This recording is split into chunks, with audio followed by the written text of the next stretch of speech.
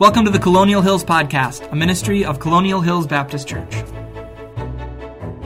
Take your Bibles this morning and turn to Matthew chapter 4. I'm going to be in Matthew chapter 4. We've all been there before.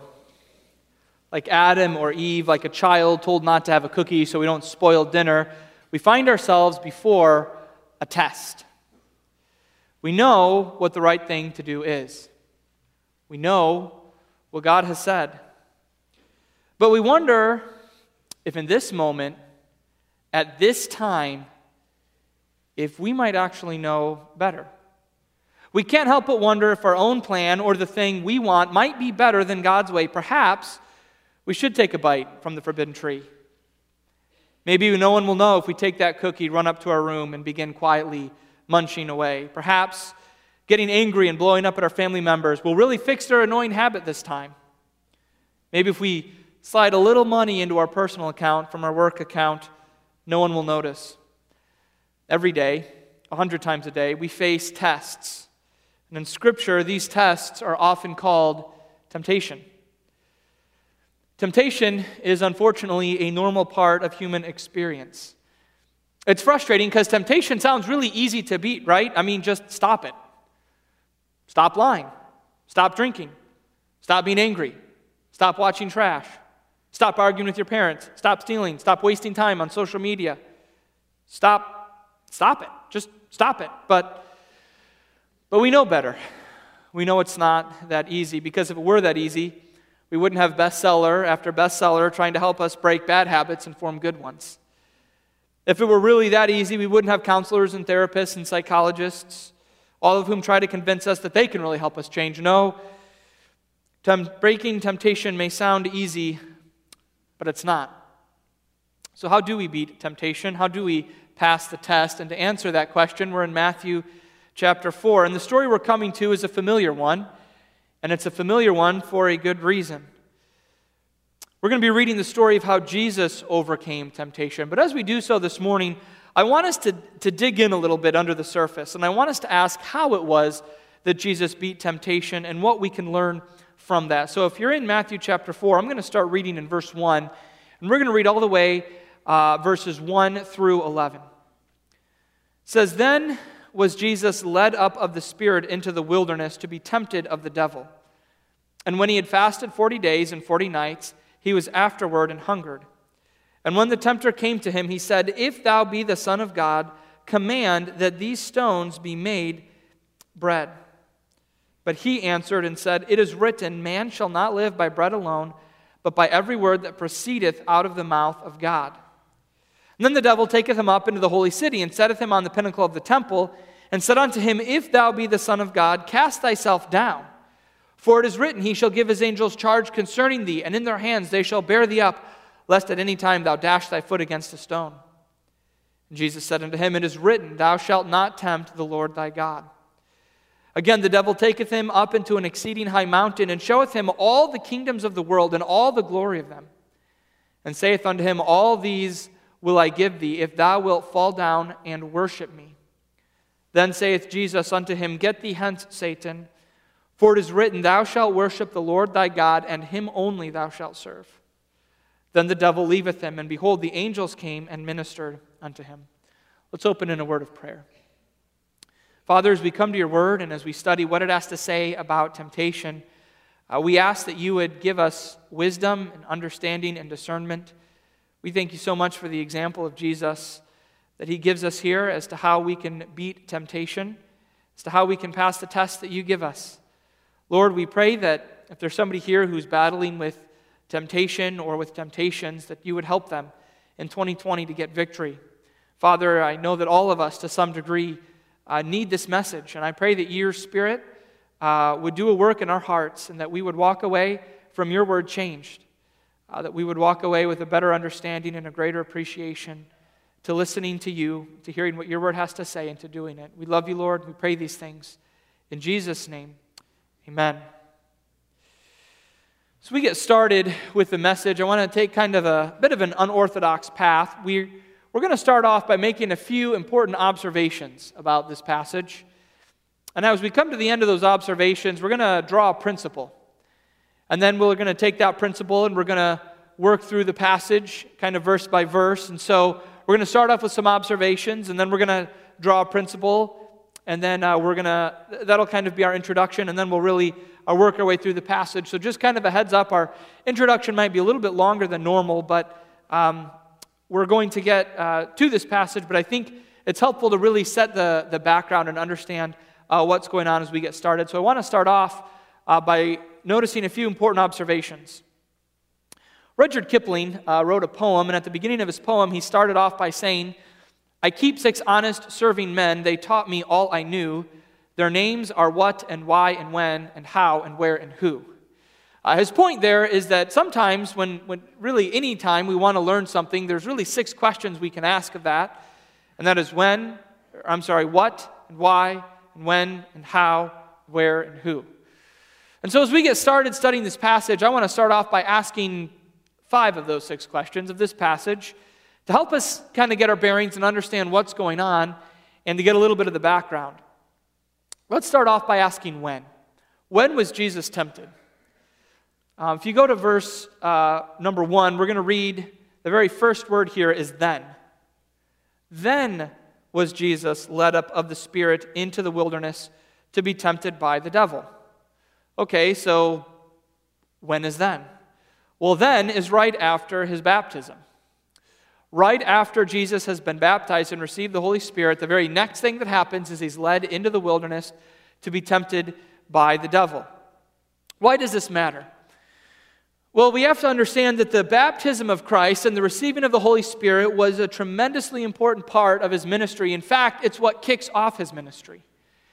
If you go through and read the Gospels, all 4 of them are going to start off by talking about this character, John the Baptist, who prepares the way for Christ. And all of them are going to place, at least Matthew, Mark, and Luke are going to place the baptism of Jesus as coming before the public ministry of Jesus. In fact, the baptism of Jesus and the declaration that Jesus is the Son of God, we read that in verse 17, and lo, chapter 3, verse 17, and lo, a voice from heaven saying, "This is my beloved Son, in whom I am well pleased." This is what kind of kicks off the ministry of Jesus. This public declaration of who Jesus is and this receiving of the Spirit. Charles Ryrie in his commentary makes this note, or in his study Bible makes this note. He says that the coming of the Holy Spirit upon Jesus, he says, this is the first clear expression of the concept of the Trinity. The descent of the Spirit upon Christ was for special power at the beginning of his public ministry. So this is really when Jesus' ministry gets kicked off. We might say this is a spiritual high point for Jesus. Folks, be careful because temptation often comes at spiritual high points. Sometimes we get into spiritual high points and things are going well and we're seeing success and victory in our life and we're seeing God work. We see Him move and we think that this somehow means that we are immune to the power of temptation. And yet it's often at those moments when we're most tempted to trust our own strength, our own resources. We're most tempted to kind of put things into cruise control and think that we're good. We finally figured out this Christianity thing. We're smooth sailing here on out. But Jesus, at the very beginning of his ministry, at one of the high points, right after he'd received the power of the Holy Spirit for his ministry, he's driven out into the wilderness to be tempted by Satan. Who tempted Jesus?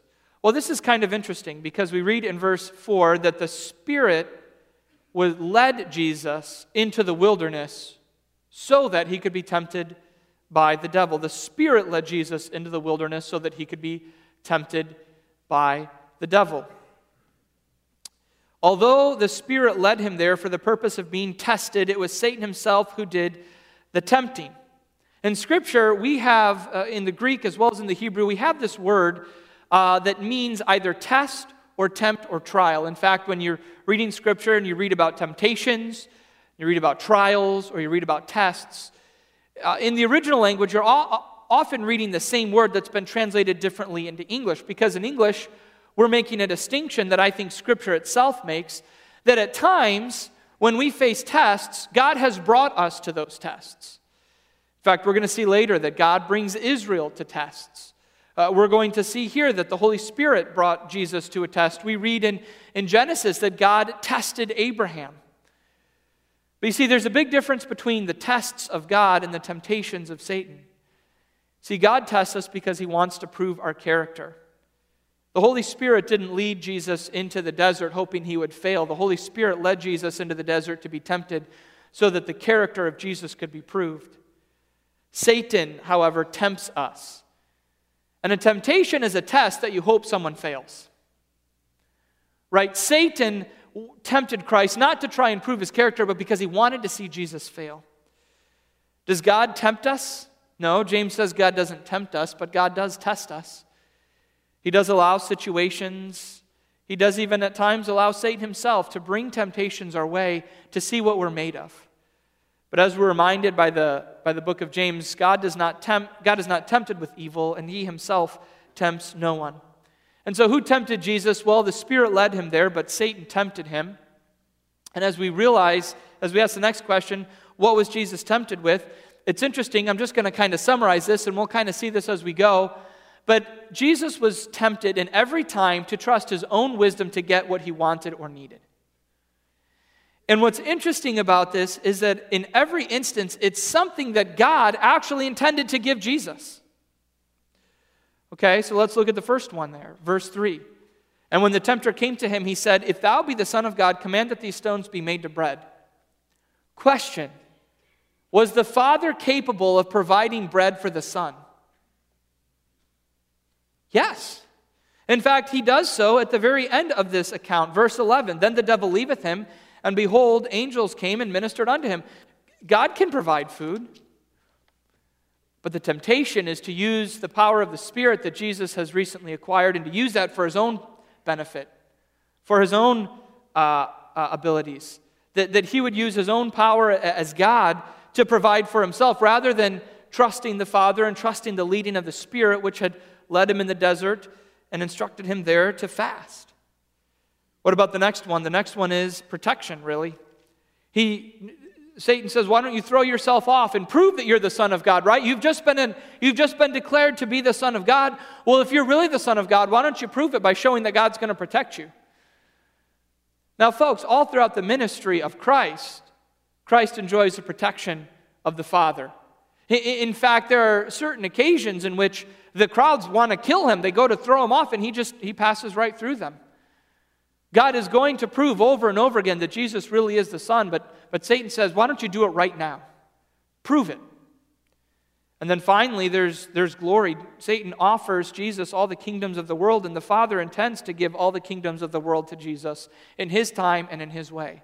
And I think it's interesting when you look at these temptations, these are not inherently bad things that Satan is offering to Jesus. He's offering him good things, in fact, in many instances, things that the Father intends to give and to do, but he's encouraging Jesus to do it his own way, to kind of go around God, to go around the will of the Father. Often when we are tempted, we're not always necessarily tempted with evil, bad, wicked things. Oftentimes we're tempted with things that are perhaps in and of themselves even good things. But we're tempted to go about them our own way, rather than trusting the Father, rather than listening to what God has to say, rather than obeying. Next question. Where? Where was Jesus tempted? We see here that Jesus was tempted in the desert.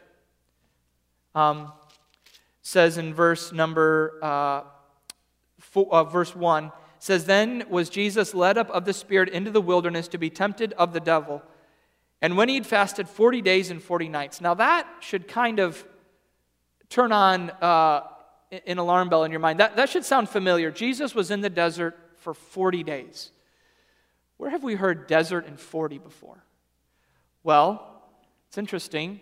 In the desert, much like ancient Israel.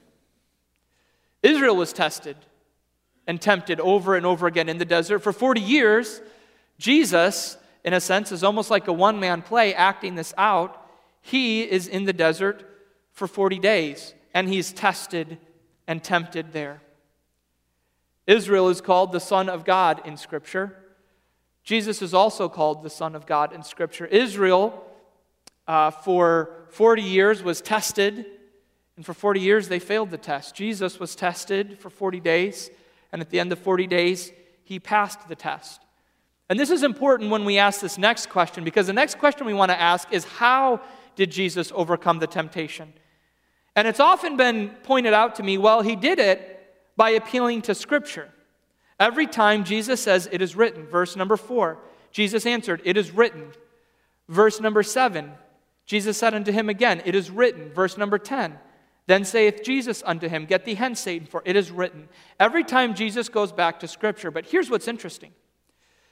Every one of these citations comes from the book of Deuteronomy. Now, when I first realized this, I think that was kind of a piece of trivia I came across when I was in high school or perhaps some of my early college days. I thought to myself, wow, Jesus knows his Old Testament so well that he's able to go to the obscure, forgotten, unknown book of Deuteronomy and boom, just pull verses out of it. Because that was kind of my impression. I didn't really know the book of Deuteronomy. To me, it was obscure. It was a book that was kind of one of those books that I think I might have known. Deuteronomy meant second law, and that sounded boring to me. The law was boring enough, and now we've got a second giving of the law. And yet, as I've come to study Scripture more and more, I've realized something. The book of Deuteronomy was actually really, really important for Israel. You see, the book of Deuteronomy comes at the end of Israel's time in the wilderness, and it's looking back on it, and it's drawing lessons from it, and it's encouraging and exhorting the next generation to learn from those mistakes and to go forward into the future and to not make those same mistakes again. And so Jesus is quoting from this book that's actually written to Israel as they're coming out of the wilderness. And so how did Jesus overcome the temptation? By listening to God's words to ancient Israel. Moses is going to exhort the people to hear what he's about to say, to listen to him, so that they may be careful to do it, so that they may observe to do it. Now, if we were to read the rest of the history of Israel, the Son of God, we would find that Israel failed over and over and over and over again. Moses said, listen to what I'm about to say. And Israel as a nation, by and large, did not. And so they were taken away into exile. Jesus comes as the Son of God, and he listens to that message to ancient Israel that ancient Israel ignored. And because he listens to the message, he's able to overcome temptation. So I told you this was all leading up to one big principle. Here's the principle. It's a little bit long, but we'll come back to it several times and we'll work through it. The principle is this. Follow the example of Jesus by listening to God's word to pass the tests of life. Okay? Follow the example of Jesus by listening to God's words so that you can pass the tests of life.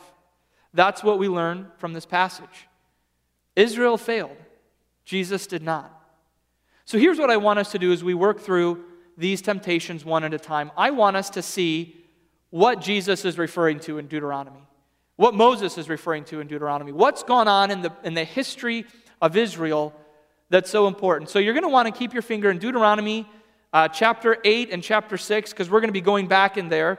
And then also keep a finger in Matthew chapter 4. We'll probably be flipping back and forth quite a few times, but I want us to go back and forth and to see where Jesus is quoting, what's going on there, and how that can help us understand a little bit better what Jesus and what the Holy Spirit and what Matthew are calling us to in this passage. So let's start off with the first one. First of all, we see that Jesus listened to God's word when his physical desires cried out. Jesus listened to God's word when his physical desires cried out. We see this in verse number 3. It says, and when the tempter came to him, he said, if thou be the Son of God, command that these stones be made bread. But he answered and said, it is written, man shall not live by bread alone, but by every word that proceedeth out of the mouth of God. When did God say that? Well, go back to Deuteronomy chapter 8. We're going to look at verses 1 through 3.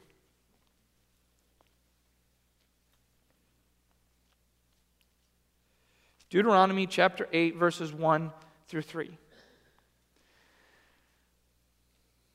Deuteronomy chapter 8, verse 1 says this. It says, all the commandments which I command thee this day shall ye observe to do, or you could even translate that, you shall be careful to do, that ye may live and multiply and go in and possess the land which the Lord sware unto your fathers.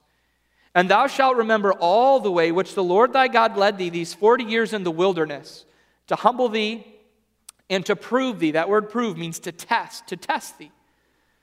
To know what was in thine heart, whether thou wouldest keep his commandments or no.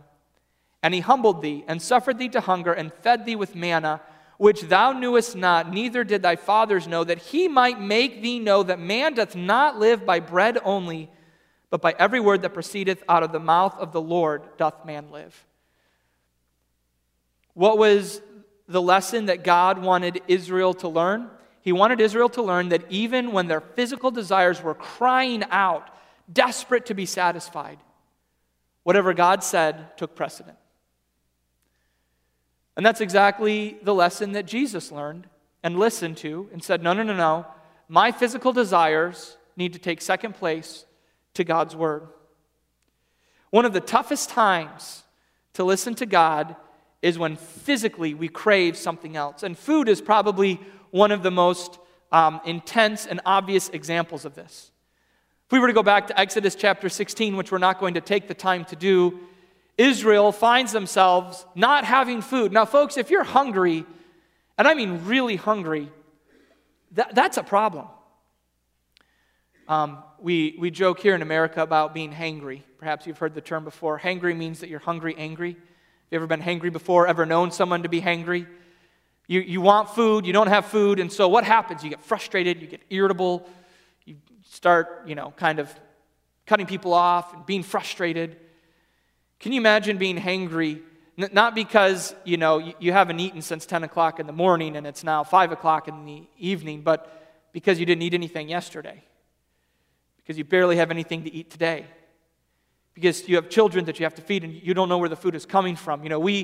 We might take a step back from Israel. We might say, man, I can't believe Israel complained all the time about food and water. Obviously, God was going to provide for them, and they shouldn't have complained. But let's cut them a little bit slack when we realize they were really, truly, genuinely hungry, and they were terrified that they were going to die in the desert. And yet God says this was a test to see if even when you were hungry, even if when your physical desires were crying out, if you were still going to listen to me, or if you were going to doubt me, if you were going to attack me. It's often toughest to listen to God when physically we crave something else. It could be food, but it doesn't just have to be food. It could be immorality. You look at the world in which we live in, perversity abounds. Marriage, a marriage covenant is almost laughed upon. And perversity is not just permitted, it's often embraced, it's often celebrated.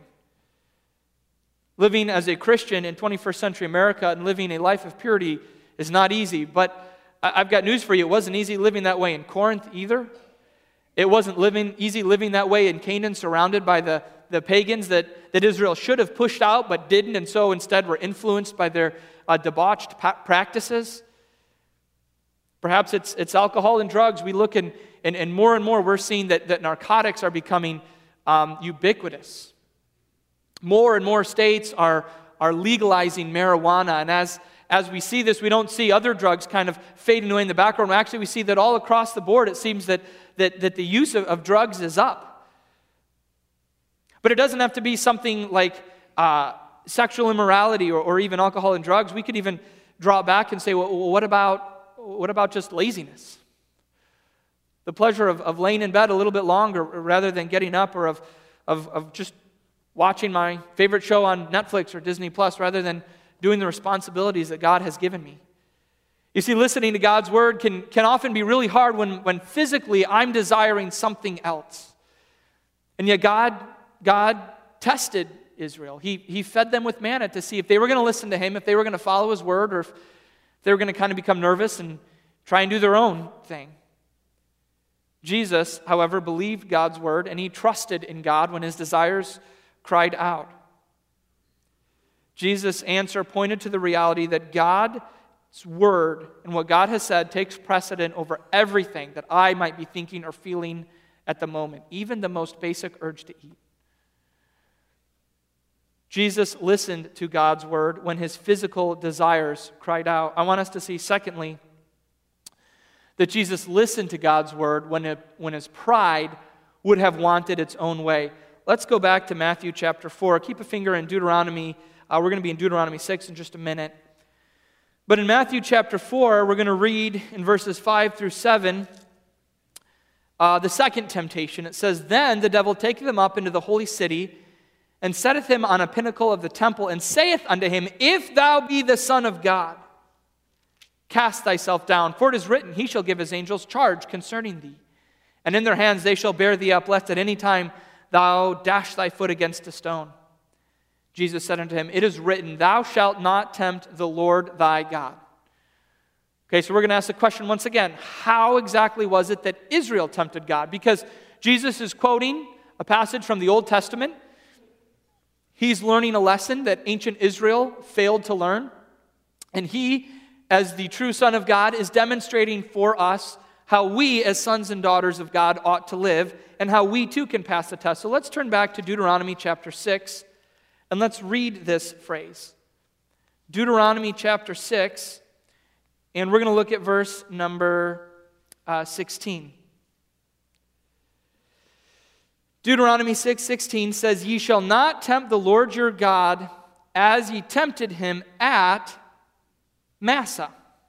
Okay, oh good, Massah, right, Massah. I remember Massah. Massah was, what was Massah again? Well, let's go back. Turn to Exodus chapter 17.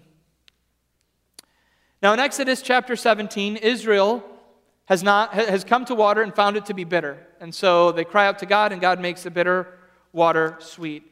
And then they complain because they don't have any food, and so God gives them manna, gives them instructions about manna. They don't listen to God's instructions about manna, which is very upsetting, obviously, to Moses and ultimately to the Lord.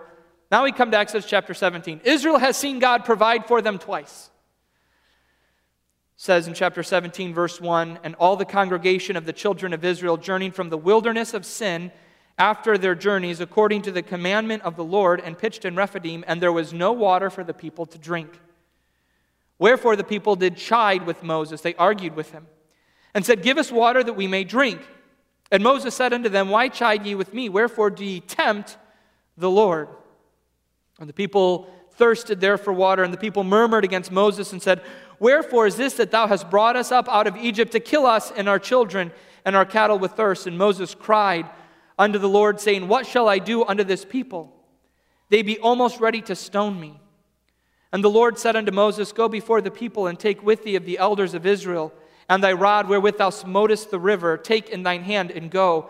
Behold, I will stand before thee there upon the rock in Horeb, and thou shalt smite the rock, and there shall come water out of it, that my people may drink. And Moses did so in the sight of the elders.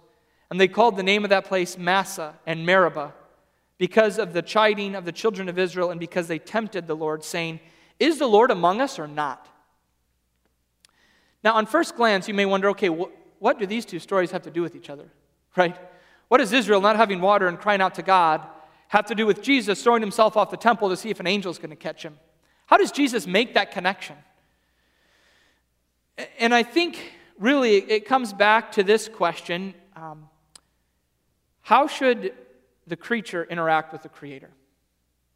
Now, Jesus is not a creature, he is the Creator, but Jesus models for us the type of attitude that we ought to interact with the one who created us. Jesus shows us the attitude, the disposition that we should have when we have questions for God or when we step into the presence of God. You see, Israel should have responded to God with humility, with a recognition that he was God, and they were not. And instead, they kind of barge into the throne room of heaven, and rather than asking, rather than crying out to God and saying, Lord, please help us, we're perishing, they came in and they say, okay, is the Lord among us or not? You see, the problem is not that they asked for water. God wanted them to ask for water. The problem was the attitude, the disposition they had, which essentially said, God, what are you doing? You need to explain yourself to us. We're putting you to the test, God, to see if you're going to meet our needs. Rather than recognizing that, no, we're the ones who are being tested right now. God is God. He is in heaven. I am not. And when I come before him, there needs to be a certain humility and there needs to be a certain submission about the way I interact with him. And what Jesus is doing when Satan comes to him is Jesus is recognizing that Satan is trying to get Jesus to have that same kind of attitude, the attitude that says that God answers to me, I don't answer to God. Again, Satan is playing with what would have been the pride of Jesus. Jesus obviously doesn't have pride. He shows humility here, but he says, look, you've just been declared to be the Son of God. Are you really, though? Hey, why don't you prove it? If you're the Son of God, and you throw yourself off this temple, I mean, God said he's going to protect you, and God's certainly going to protect his Son, isn't he? Why don't you prove that you're really the Son? And what Jesus realizes is that attitude is a totally wrong and twisted attitude, and that by jumping off of the pinnacle of the temple, what he would be essentially doing is he would be looking at the Lord and saying, all right, you're supposed to protect me, why don't you answer to me now? Instead of realizing that he answered to Israel. That he answered to God and that Israel answered to God. When I became a teenager, my parents gave me the right to appeal decisions and to respectfully ask questions. Didn't always mean they were going to change their mind, but they said, you know what, as you get older, when you're a kid, it's, why can't I do this? Because I said so. He said, as you get older, we want you to be thinking through things, and we want you to realize that you can come to us and you can ask questions, but we want you to do it in a respectful way, and we want you to realize that in the end, we get to make the final choice. So there was one time, it might have been my sophomore or junior year, that they had a rule that I found kind of annoying, but I was abiding by it, didn't make a big deal about it, and then a friend invited me to his birthday party, and it was not going to work to go to the birthday party and to follow the rules. So I came to my parents and I said, look, I am appealing this rule, and I did it respectfully, and I said, can you explain to me why we have this rule? And they did. They gave me 4 or 5 reasons, and I thought to myself, well, those aren't very good reasons. And so, again, they said I could respectfully appeal, and so I kind of worked through, and I said, okay, Mom and Dad, you say this, but this doesn't make sense for this reason, and this doesn't make sense for this reason, and this doesn't make sense for this reason. And I was doing what they'd said I could do. I was asking them questions. We were going back and forth on it. And when we got to the end, they kind of admitted, like, well, Ben, you brought up some really good points that we haven't thought about. But at the end of the day, we just don't feel comfortable with this. And so the rule stands. And I was a teenager, but by God's grace, I responded well to that. And I said, okay. And I told my friend, and my friend actually changed his birthday party for me, so that was a pretty good friend. I tell that story as an illustration, a positive illustration. That's the kind of attitude that God wants us to have with him. When you read the book of Psalms, you read people that are asking questions, lots of questions. And you read people that are confused and that are hurting, and you read people who have needs. And this is not to say that God does not want to hear from us. God does want to hear from us. This is not to say that we can never ask questions. God lets us ask questions. And you know what? God is patient with us when we do put him to the test. All right? Well, there are examples in the Old Testament. I think of Elijah, who essentially puts God to the test, and God is incredibly patient with Elijah. But Jesus realizes here that the attitude that Satan wants him to have is the wrong attitude. It's not an attitude that he ought to have. That the attitude he ought to have is one that accepts what God has, that waits on the Lord, rather one that rushes ahead and one that makes demands of God. Jesus listened to God when his pride would have wanted its own way. And then I want us to see finally from Matthew chapter 4 that Jesus listened to God's word when doing things God's way was hard. Matthew chapter 4 verse 8 says, "And the devil taketh him up into an exceeding high mountain, and showeth him all the kingdoms of the world and the glory of them, and saith unto him, All these things will I give thee, if thou wilt fall down and worship me." Now time out. Luke chapter 22 verse 29 says this. Jesus says, "And I appoint unto you a kingdom as my Father hath appointed unto me." The Father had a plan for Jesus to inherit the kingdoms of the world. What was that plan? That plan was Calvary. It was a cross. It was death. It was suffering. Jesus is beginning his ministry. Jesus is not stupid. He knows what his ministry is going to look like. It means he's going to come to his own, and his own are going to reject him. Jesus is about to be rejected by his own people, and he knows that. And so Satan says, here, tell you what, I've got a shortcut for you. Worship me, and I'll give it to you now. And it'll be easy, right? There won't be death. There won't be suffering. There won't be rejection. If you just worship me, I'll give you what you want. Jesus says, get thee hence, Satan, for it is written, thou shalt worship the Lord thy God, and him only shalt thou serve. Go back to Deuteronomy chapter 6. Deuteronomy chapter 6. I'm going to read verses 13 through 15. Moses is speaking to Israel, and he says, thou shalt fear the Lord thy God and serve him, and shalt swear by his name. Ye shall not go after other gods, of the people which are round about you. For the Lord thy God is a jealous God among you, lest the anger of the Lord thy God be kindled against thee, and destroy thee from off the face of the earth. Did Israel ever worship false gods in the wilderness? Actually, they did. Probably the most famous example of this would be Numbers 25, where they worship a god of the Midianites or of the Moabites called Baal Peor. This is the first of many times that Israel will serve the Baals. You say, what is it with Baal? Why is it always Baal? Well, Baal was the fertility god. Fertility meant two things. Number one, it means your crops grow.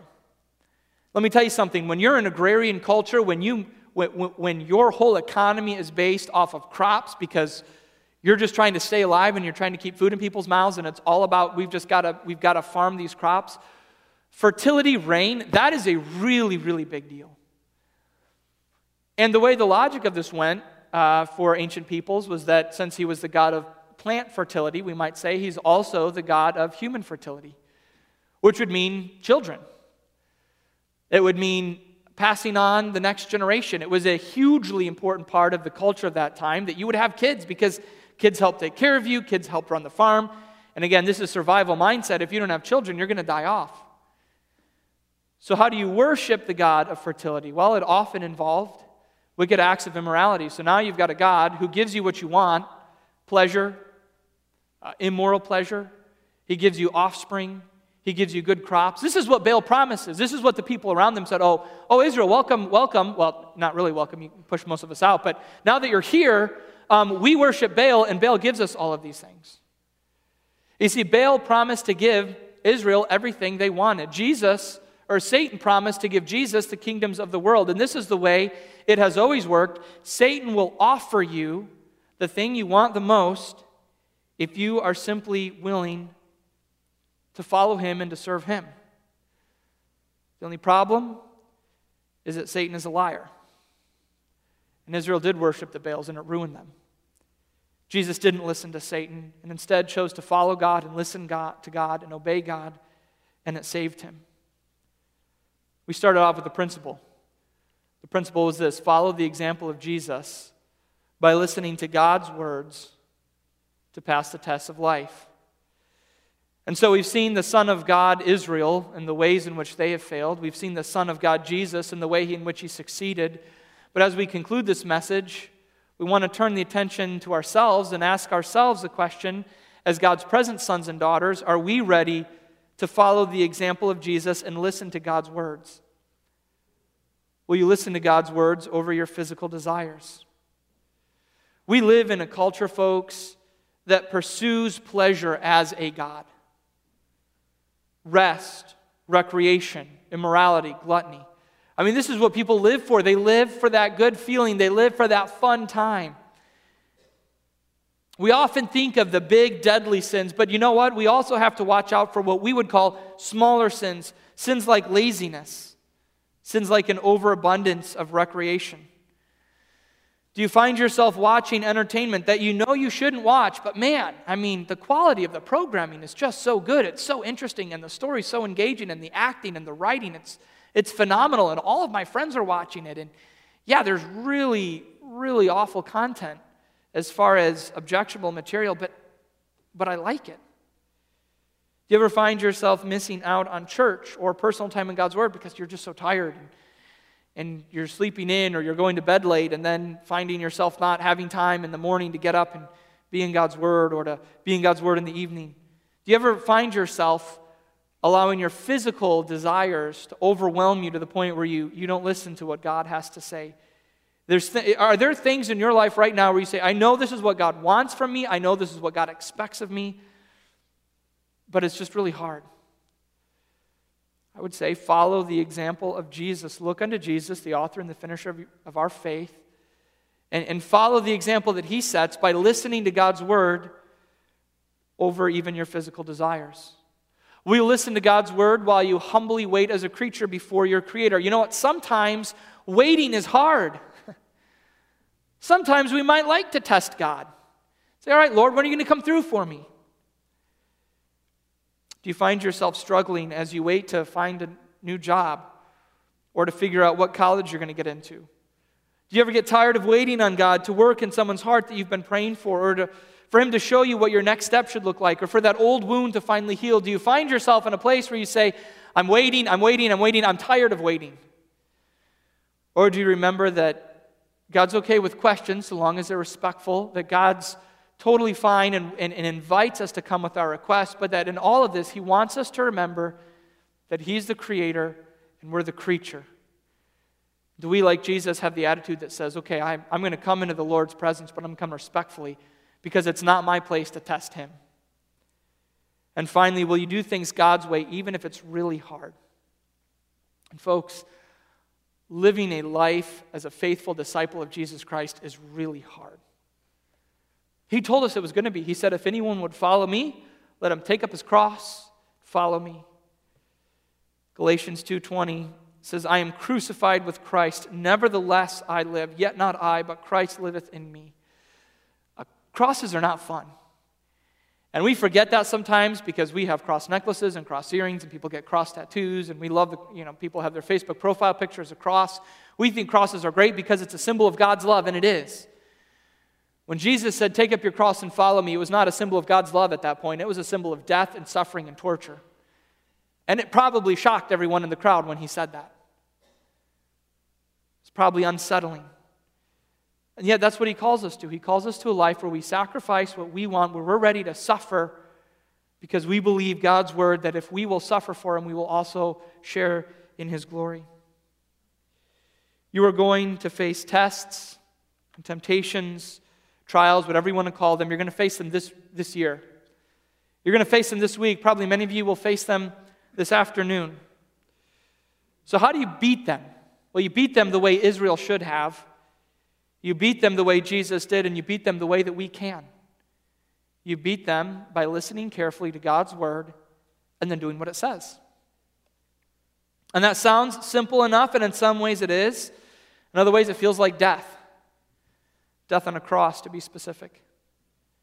As we enter 2022, will you commit, first of all, to reading God's word so that you know what He says?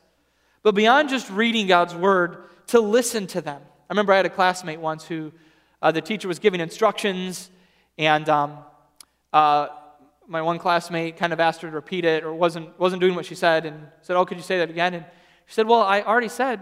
She said, didn't you hear me? And his response was, well, yeah, I heard you, I just wasn't listening. Sometimes we hear God's word, we just aren't listening.